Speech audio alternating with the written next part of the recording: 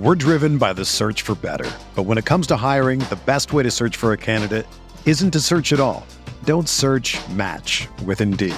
Indeed is your matching and hiring platform with over 350 million global monthly visitors, according to Indeed data, and a matching engine that helps you find quality candidates fast. Ditch the busy work. Use Indeed for scheduling, screening, and messaging so you can connect with candidates faster. Leveraging over 140 million qualifications and preferences every day, Indeed's matching engine is constantly learning from your preferences, so the more you use Indeed, the better it gets. Join more than 3.5 million businesses worldwide that use Indeed to hire great talent fast. And listeners of this show will get a $75 sponsored job credit to get your jobs more visibility at Indeed.com/Blue Wire. Just go to Indeed.com/Blue Wire right now and support our show by saying that you heard about Indeed on this podcast. That's Indeed.com/Blue Wire. Terms and conditions apply. Need to hire? You need Indeed.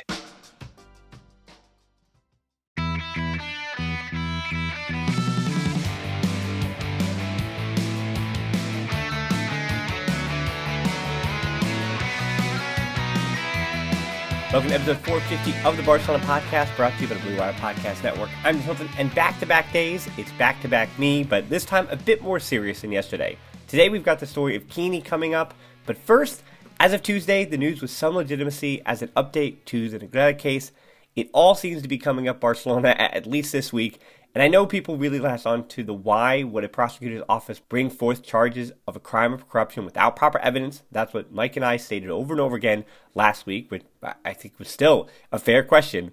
And if they do indeed drop this case, that being the Spanish court who's looking at this criminal case because of improper evidence, as I've continued to speak to every close person to me in the law, that is shocking that that would occur. And again, that's at least here in the States. And to me, that would have been pretty frankly a stupid thing to do with such a big name as Barcelona for the prosecutor's office to bring forth the charges with not even little evidence or weak evidence, but no evidence. That's still just, it's shocking. And that might tell you more about some dysfunction in the Spanish court system than anything that you could possibly imagine, which that opens up a whole different can of worms. So now the news is, though, and why this is being brought forth, is that the news is that the Spanish Treasury found no evidence, and I've also released a report, no evidence that Negreira influenced results in favor of Barcelona. In addition, it was also reported that police found a document at a former Barça director's house, which was an arbitration report on Real Madrid, which had been requested by the club. Two more arbitration reports, which is basically just what the club keeps saying, which are just these reviews or technical analysis, were prepared by Negreira for Barcelona for one of the said payments. And those are reports on Gil Manzano and Mateo Lahoz, with Negreira giving his opinion on said referees, which, why do we need? I mean, I feel like we can figure out Mateo Lahoz, but anyway, that's a little bit of a, I'm just telling a joke. So what's interesting to me, though, is that some of the details of the case that we spoke about before, like the potential threat by Negreira to Bartomeu when the payments were stopped, if the case is dropped, though I am awaiting to understand the possibility of something like that, I would assume that all charges against all accused parties, including those two, plus Senator Rizal and then Barcelona, I'm assuming you can't just drop charges for Barça and continue the case with the charges for the other three as if they would be in any way culpable. It would be that there's no evidence in any way of crime of corruption. As we said, that is what had to be proven with intent. So in the meantime, in similar but separate legal news, Barcelona has already filed 5 lawsuits against unnamed of yet, at this present time, journalists and media personalities on the ground that they tried to damage the image of the club with what featured as information about the payments to Negreira. There are 9 more coming down the pike that Barcelona are planning to file, so that's 14 in total. So those are also being prepared at the present time. There's also an email being set up for socios to submit media that they think could be included in the lawsuit. But, I do think that is a little bit more of goodwill than anything. The club obviously is not going to just be able to look through little tweets about these companies or these media, these personalities or whatever that don't matter. I mean, these are journalists or media that truly do have an impact on the way that Barcelona is viewed, likely locally in Spain, but potentially beyond. So I know that defamation is near impossible to prove in the United States. This is what I'll say about defamation. And I mean, when I say impossible, I mean near impossible in a really bad way. That in the U.S. here, there are defamation cases that wind up just not even getting thrown out, but they even go to trial, and the payouts and things like that are very small. So I am interested in seeing what the charges will be if a judge does take on the case. In addition, because again, I'm no expert in Spanish law, I have no idea how easy it is to prove defamation in Spain. So people can give me feedback on that, but if it is much easier to prove defamation in Spain than it is in the US, then you can actually put a ton of faith in Barcelona, because again, if they are correct about no evidence and the things like that, I think, as I tried to be very calculated with the podcast that I put out, I mean, it wound up sounding like I was being overreactive. And again, I spent almost a week just waiting to figure out and get through what had been reported over and over and over again by, again, this in this case was journalists that, we've trusted in different outlets that should be trusted over and over and over again for a week. So that is what I made a podcast on. So just consider those that, as Mike and I said last week as well, all of the different media outlets, especially in Spain, that so myopically focused on refereeing decisions and red cards and things like that about Barcelona being cheaters on the field, which again was not ever part of being able to prove evidence that Barcelona were culpable in that crime of corruption. So again, those journalists and media outlets and in Spain that did such a thing, I mean, those are the names that are going to be attached to this. So it is really interesting. And I think from a political stance, this is a great move by Laporta. Honestly, it is. I mean, to instead of being defensive, start to go on the attack. Not to say this is even muddying the waters. This is just making sure that you are setting up the leverage that if you are as innocent as you believe to be, there is immediate evidence, obviously, of this defamation case that can be used, like legal documents now, to be used in said defamation case. So I think while being on the defense in a case, going on the offense, and like many, I think, of his financial gambles too, it feels like an all or nothing PR move, and that's what Laporta is. I mean, as someone who just tries to not even stay calm, but as someone who's a bit more in the middle on everything, I feel like Laporta is, he always goes for broke. It's either everything or not even nothing, but it's always to an extreme with him. And in this case, I actually do say go for it. I mean, legally, if the club can afford the legal and the counsel and all those lawyer fees and things like that, if they can afford all those and aren't worried about it and really trust that they're going to win not only the first case, which there shouldn't be any buyout, but they are going to win potentially some of these defamation cases against TV companies or newspapers or whatever.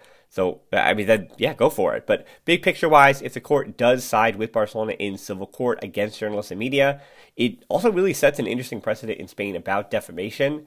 Because again, I think the way that the club's image was defamed, do they say it's over a certain amount of time, or I'm interested in what the evidence would be at all. So, because if Barcelona can prove that journalists and media were purposely attempting, in a coordinated effort or not, to damage Barcelona's reputation, which is the definition of defamation, that does open up the floodgates to quite a bit. Because in truth, I've been studying the history of this club for a while now. Any results from 1938 to like 1978, 79, due to the state of Spain at the time, can make a Culé wonder about almost any of those results that were, let's say, 6-1 or 8-1, or especially you go back to the late 30s and 40s, of course, and you're looking at some of those really wild numbers like 11-1 and 8-1 and things like that. It's also a bit of a Wild West from a player movement perspective, but some of it gets worse when you see some of those disparities in scores. And then I'm going to look at cases like the Alfredo Di Stefano and things like that. So if Barcelona in court can prove that multiple journalists and media publish reports with the intention of damaging the club's reputation, again, there's a lot of relitigating to do. And Barcelona are going to be hated, of course, by neutrals and the like for crying about being the victim, especially in a case like this. So unlike so many times in the Bartomeu era where it did feel hollow about Barcelona's tears, because I think, again, it was Bartomeu's tears, and we've, as Culés, kind of given up on any truth in him and Rosell and any of that. But that will mean that Laporta is right, that the club in this instance, in this defamation suit, is the victim of having their club and their honor and their name tarnished. So if Barcelona can prove it in a civil court, that may change quite a bit the way that they are covered even in Spain, and the way you're viewed in Spain. I mean, again, that's to say that you could have to change people's mind. That's almost impossible to do nowadays, but there certainly would be a coordinated effort to do so. And also from a PR perspective, I mean, it's really important because I think about my own, say, path or journey as a Culé, and the idea of Mesquite Club is central. It's paramount to Barcelona's brand. And I know that nowadays, that because every club, not saying that there's corruption in every major big club, but to get ahead and to stay ahead, clubs, I think every club have had to make difficult decisions on how people would react to big decisions they were making regarding their club and some of the things that they've had to do over the time. I'm not saying like legally or anything like that, but they've had to do over time.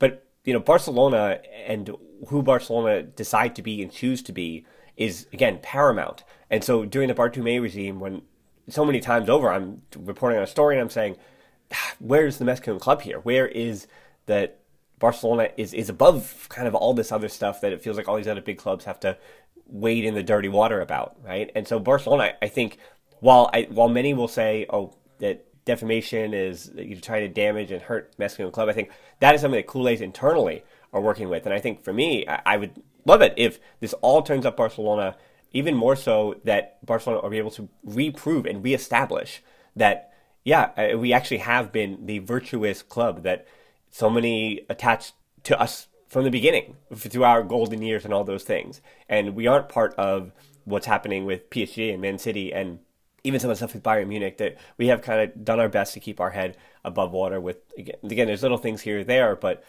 generally we've always tried to do things the right way. We're driven by the search for better. But when it comes to hiring, the best way to search for a candidate isn't to search at all. Don't search, match with Indeed. Indeed is your matching and hiring platform with over 350 million global monthly visitors, according to Indeed data, and a matching engine that helps you find quality candidates fast. Ditch the busy work. Use Indeed for scheduling, screening, and messaging so you can connect with candidates faster. Leveraging over 140 million qualifications and preferences every day, Indeed's matching engine is constantly learning from your preferences, so the more you use Indeed, the better it gets. Join more than 3.5 million businesses worldwide that use Indeed to hire great talent fast. And listeners of this show will get a $75 sponsored job credit to get your jobs more visibility at Indeed.com/Blue Wire. Just go to Indeed.com/Blue Wire right now and support our show by saying that you heard about Indeed on this podcast. That's Indeed.com/Blue Wire. Terms and conditions apply. Need to hire? You need Indeed. Whether you're a world-class athlete or a podcaster like me, we all understand the importance of mental and physical well-being and proper recovery for top-notch performance. That's why I'm excited that Unified Healing is sponsoring podcasts on the Blue Wire Network. Unified Healing is a new and super innovative global network of wellness centers powered by Energy Enhancement System, or EE System. If you haven't heard of the EE System yet, then you'll want to listen up. This technology promotes wellness, deep relaxation, purification, and rejuvenation. Wherever you are across the globe, access to a center is easy and affordable. Interested in experiencing the EE System technology for yourself? Go to unifiedhealing.com/Blue Wire to learn more and find a center near you.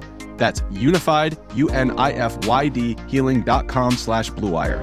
No material or testimonials on the Unified Healing website are intended to be viewed as medical advice or a substitute for professional medical advice, diagnosis, or treatment. Always seek the advice of your physician or other qualified healthcare provider with any questions you may have regarding a medical condition or treatment and before undertaking a new healthcare regimen, including EE System. Wrapping this little segment up, as I've said from the start, the prosecutor's office and presenting evidence connecting to the charges they filed is still the thing to keep an eye on, though. I mean, unless they throw that case out, that's really interesting, but the more time and less evidence that exists, the stronger Barca's case in a defamation lawsuit may become as well. So, I don't know, maybe, I'm hoping. So either way, Laporta's press conference, which will likely be given in the near future, that's going to be must-watch TV at this point. And instead of giving the old trust me, I feel like he does so often, I'm really hoping to hear why he feels like the charges by the prosecutor's office against the club were filed in the first place, and not just why journalists and media attacked Barcelona based on those charges. Because if he kind of does nudge that idea in the right direction to say, I have no idea why the prosecutor's office would file these charges, or this is why they thought that, is Laporta going to be fully transparent about the prosecutor's office thought this about these payments, and that's why they filed those charges, but they were wrong to do so because of XYZ. And that's what I do want to hear exactly from him, instead of we're under attack by all sides all the time. Not to say that of course, they're denying wrongdoing, but I would love to hear, maybe he won't because it's legal counsel, but I would love to hear him lay out just exactly why the prosecutor's office would make the decision they did from a legal sense. Again, not just those that are attacking Barcelona about all the things we're talking about. So either way, as I said before, though, unfortunately, this whole debacle could drag on for quite a while, and that's what happens in court. So either both cases drag on for a while, or just the defamation one does, and unless different judges throw them out, I mean, what do I know? I try to understand it, but there are times when I am just a pretty informed idiot on a podcast, and that is what it feels like right now. So the latest news today is that UEFA is opening up their own investigation into the case, but if Barcelona isn't worried about the criminal case, I can't imagine they'd be worried about the UEFA investigation either. But again, because it's UEFA, I'm noticing that one is being blasted everywhere by not only sports news outlets, if you will, but also news outlets. And so that one for me is the easiest thing to throw out because of what we've been following of this case. Not even this week, but even prior to. Like, UEFA should not really be involved in this. This is something that is generally only happening in Spain. So the fact that UEFA is opening up an investigation, that one does seem a bit, I'm not so sure about that one. So the only other news of the day is that Bojan Krkic has announced his retirement from football. And I can tell you, maybe because we're a similar age, and I felt like when he was coming up, I felt like I was coming up, and I've always really liked Bojan for, I guess, all those reasons. And he was just a fun forward. I mean, he was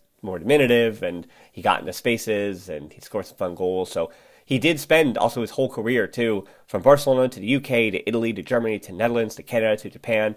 I have never really seen or heard a bad thing about him. And of course, he was really honest about the things he had gone through at Barcelona, the things he's been through in his life from a personal aspect. And I think that takes incredible bravery at the level he had played at. Of course, like it's almost like if you get to a certain level as a player, or you come up at a certain club, that you have to be stronger than that. Like mentally, you have to be just this rock because of the cauldron and the pressure that you've dealt with at some point. But if you can't deal with pressure at a certain point, like there's absolutely nothing wrong as the individual. So I've heard nothing but great stuff about how great of a guy he was. So particularly, though, that being with Montreal in the MLS, when he also has matured and gotten a little older and been at a lot of different places since then. So while he never became a star at Barcelona, and at 32, it does feel pretty premature for him to retire, I will look at his time at Barcelona with half full glasses still. I think he scored some great goals, I said, and it was so fun because he was so full of promise. And those are the players that most Kool-Aids really enjoy, the ones to say, what is he going to be? What can he be? And while he didn't reach the heights that we thought he would, and while disappointment followed, I still enjoyed the first moments as they were happening. Much like Ansu of 3 years ago. You can't take those first moments, that first full of promise and excitement from the journey that you were on at the very beginning. So, and again, honesty about mental health, did manage to get out of just the Barca bubble too. A lot of different outlets did speak about that, and that's kind of how they define Bojan Krkic. So it was brave, way brave, by the way, at the time he came out about it, and I'm excited for what he may do in retirement if he so chooses to continue to either be a front-facing figure or working on things like mental health behind the scenes. I'm excited for what Bojan Krkic, I think, is capable of as in retirement. So that, I think, is also a perfect transition from one former Barca forward to another. I think that, again, is a perfect transition to talk about Enric Castro, also known as Quini. So let's get into that story now. On Saturday, March 25th, it will be 42 years since Quini was released from his kidnappers after 25 days. Usually when I cover Barcelona's history, I like to cover the greats of the past, like Johan Cruyff or Paulino Alcantara, or even the history of the stadiums. I usually do keep it pretty light. But from the last days of Juan Gamper's life to the assassination of then-President Josep Sunyol, there are some dark days in FC Barcelona's history as well. So today we're kind of combining those two. We're talking about one of Barcelona's all-time great goal scorers in Quini, while also talking about 25 of the darkest days in the club's history. This is the story of Quini's kidnapping. To those uninitiated with the story at all, it's important to begin this with a central figure. Enric Castro, better known the world over as Quini, was a great, not average, but great player in his time, which is partly what made the whole situation that much more shocking. Maybe it's just the Sporting Gijón connection, but Quini in his day had the kind of star power that matched David Villa in his day. But instead of leading Sporting Gijón as he was entering his prime, Quini spent 1968 to 1980 with the Asturian club, becoming their all-time leading goal scorer and a club legend whose stadium now bears his name. He won 3 Pichichi trophies with Sporting Gijón, scoring over 214 goals in almost 400 appearances. While he couldn't save his beloved Sporting Gijón from relegation in 1976, he did lead them right back to the first division and to unprecedented success in what was considered now, and should still be considered for a team in the second division, their glory days. They finished 5th in the Liga in 1978, 2nd in 1979, and 3rd in 1980, his last season at the club. And not to push the narrative too much on you a little bit, we haven't talked about the kidnapping yet, but there was something always about Quini that seemed to be able to make the best out of a difficult situation. He did find a way to overcome throat cancer and continue his work as an important leader and sporting director at his longtime club of Gijón. He also found ways to manage his grief over the death of his younger brother Jesus, who died in 1993 at the age of 42 while rescuing 2 boys and their father from drowning. For all his trauma and pain, Quini was revered as a man with a tremendous amount of kindness and time and abundance of care for everyone who needed it, which does make the story of his kidnapping all the more heartbreaking, and is also what brings FC Barcelona back into the story. He signed with Barcelona in the summer of 1980, helping them win the 1981 Copa del Rey by scoring 2 goals against Sporting Gijón. And the fact that he even played in that match is pretty unbelievable considering what he had been through just 3 months before, but we are jumping ahead. So on the night of March the 1st, after scoring a brace in a 6-0 win over Hercules, Quini was kidnapped by 2 men at gunpoint while stopped at a gas station. The 2 men showed him a Colt 45 gun and told him, "Not a word, get in." So with a gun against his neck, he got in his car and followed a van, where he was then taken into the van with a hood covering his head. His car was left abandoned, which is where the police found it the next day, and he was taken to a small cell under the floor in a garage in Zaragoza, with his 3 kidnappers. His wife Maria Nieves was waiting for him at the El Prat airport in Barcelona, but he never arrived. She had flown back from Asturias that afternoon, and since he never came, she called the police. Fortunately for Quini, though, his kidnappers were more economically and financially desperate than they were smart. They were not criminal masterminds. They had no real plan as to how to get the ransom for the person they had just kidnapped, nor what to do with the man that they had kidnapped and the high-profile person that it was. They were an unemployed electrician and 2 unemployed mechanics. It was this inexperience in criminal activity that did prove to be their undoing. They disagreed and balked at the number for the ransom. 350 million pesetas, 100 million pesetas. It was actually Quini who suggested that they call his wife to begin the conversation for ransom, since none of the 3 kidnappers thought to have the number of FC Barcelona or anyone that may begin that conversations with them. It was almost as if the person they had kidnapped was a bit too important for what they were capable of handling. While they did throw out some threats that wound up being empty, again, the police and Barcelona did not know it at the time, but now, in hindsight, it seems like one or at least all 3 of them had no intentions of hurting Quini in any way. As reported on by Sid Lowe, there was even a little anecdote about how they gave him sandwich and he was using too much of their budget, which again wasn't much, being unemployed and the financial issues at the time and their desperation. But apparently he was eating too many sandwiches and they complained about it to his wife to have the gall to do that. But it seems that those 25 days came down much more to, again, incompetence than it did some kind of master plan of kidnapping. And the Spanish police also made some missteps along the way, following a merry adventure towards France, where they had no jurisdiction, to have Barça captain Jose Ramon Alexanco deliver the ransom. Instead, 3 weeks after he was captured, the kidnappers had Alexanco put 100 million pesetas into a Swiss bank account with the promise that Quini would be unharmed. 1 million of the 100 million pesetas was withdrawn on March 25th, and that was enough, along with a lead on the van in Zaragoza, to get Quini safely through Operation Omega. Quini was rescued from his small cell under a trapdoor in the garage on that same day. As for the Barcelona part of things, and this is due largely to the fact that Quini seemed to forgive his captors and almost put this whole thing behind him, it seems like the worst fallout from this is remembered for the club and the results that followed. And when I say forgave, in January of 1982, when the 3 kidnappers were sentenced, it was Quini who didn't press charges and also refused the 5 million pesetas in reward that he was owed. As for FC Barcelona, it was obviously a traumatic time for the entire team.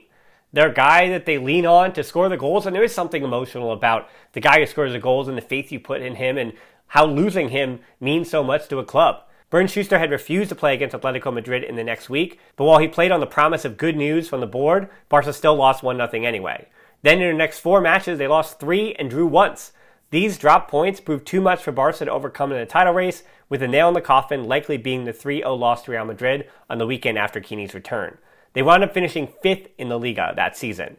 He wanted to play in that Real Madrid game, but he wasn't allowed to due to the physical and mental strain his body had been under for the last 3 weeks prior. The fact that he was capable of performing at all for the rest of that year, particularly that Copa del Rey brace, is truly incredible in itself. He wound up as Barcelona's leading scorer that season, and the next year, just 9 days after the kidnappers were sentenced, he managed to score Barcelona's 3,000th goal in their club history. Having come to Barcelona at 31, he did transition to more of a role player for Barcelona in his remaining 2 seasons with the club. He then retired, reconsidered, and then returned to Sporting Gijón for not only 3 playing seasons, but many decades afterwards to the end of his life in sporting roles and different capacities behind the scenes. He died in 2018 at the age of 68 from a heart attack, and the funeral at El Molinón was attended by around 14,000 people. It was a fitting send-off for a man that, while remembered for a terrible 25 days, has a legacy both on and off the field that stretches far beyond those fateful days in March.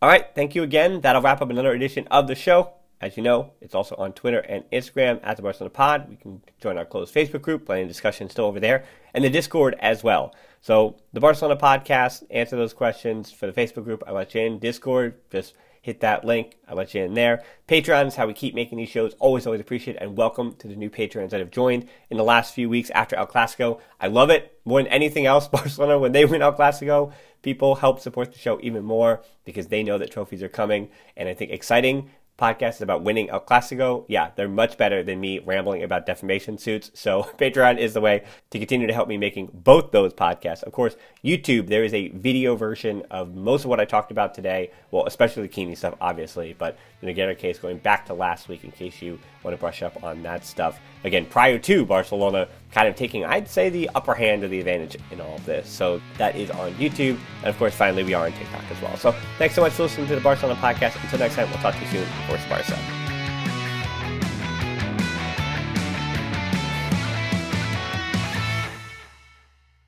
The headlines remind us daily, the world is a dangerous place. The elites in charge say everything's fine, stop noticing. But you know better. And your gut knows that time is short to prepare for a world that is 4 missed meals away from chaos. My Patriot Supply has helped over 3 million families become more self-reliant and is the company Americans trust to prepare. Go to MyPatriotSupply.com and secure their best-selling 3-month emergency food kits. Each contain delicious breakfasts, lunches, and dinners, averaging over 2,000 calories per day.